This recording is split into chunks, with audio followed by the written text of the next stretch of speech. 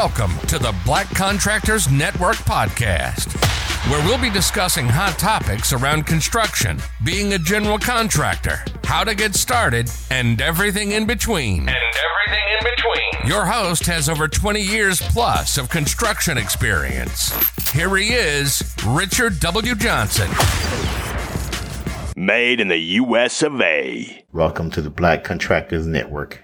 We've all heard the myth. There's no such thing as cheap labor, but is that really true? There is a way to get the best work done and still keep costs down. On today's episode, we will be discussing if there's such a thing as cheap labor. You can find people who will work for cheap, but is it worth it? When you hire cheap labor, you are taking a risk that they will be reliable. This is because the cost of labor does not depend on the person's skill, but rather on how much they are paid. For example, if you pay someone $10 an hour to do something and someone else $20 an hour to do the same thing, then the second person will be considered more expensive. The cost of labor is essentially how much you have to pay for a service or product. Cheap labor is one of the most common excuses I hear from people who maybe shouldn't be investing in commercial construction. Maybe they want to save money, or they don't see the value in it. But I'm here to tell you that cheap labor can hurt your project more than help it. Because cheap labor can mean inexperienced crew, regardless of your specific business.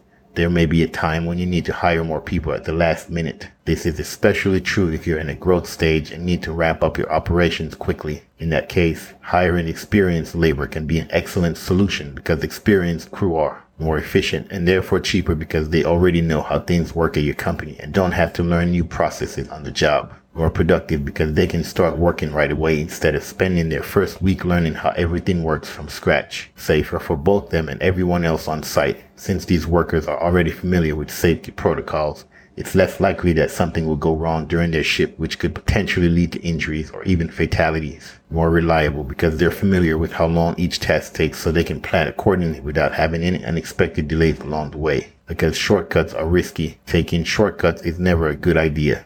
And when it comes to construction, there's no exception. Cutting corners on safety is an even worse idea. You're potentially putting your life at risk, not to mention the lives of your workers and those who live around you. Skimping on materials will cost you more in the long run because it's highly likely that they'll need repair or replacement sooner than if they'd been built correctly from the get-go. And cutting corners on design can lead to problems down the line if something doesn't meet code requirements or fails prematurely because of poor quality control standards like using cheaper grades of lumber. Hopefully now that we've established why cheap labor in construction isn't really cheap at all and how taking shortcuts can actually be detrimental, we can move forward into discussing how much money you'll actually save by hiring independent subcontractors who charge less than their competitors. Because replacing a poorly built product will cost you more. When you factor in the cost of replacing a poorly built product, you might find that the cheap labor still costs more than you bargained for. Building something right the first time is often less expensive than repairing it later on. If a contractor takes shortcuts with your project, he or she will end up costing you more money in the long run through wasted time and materials.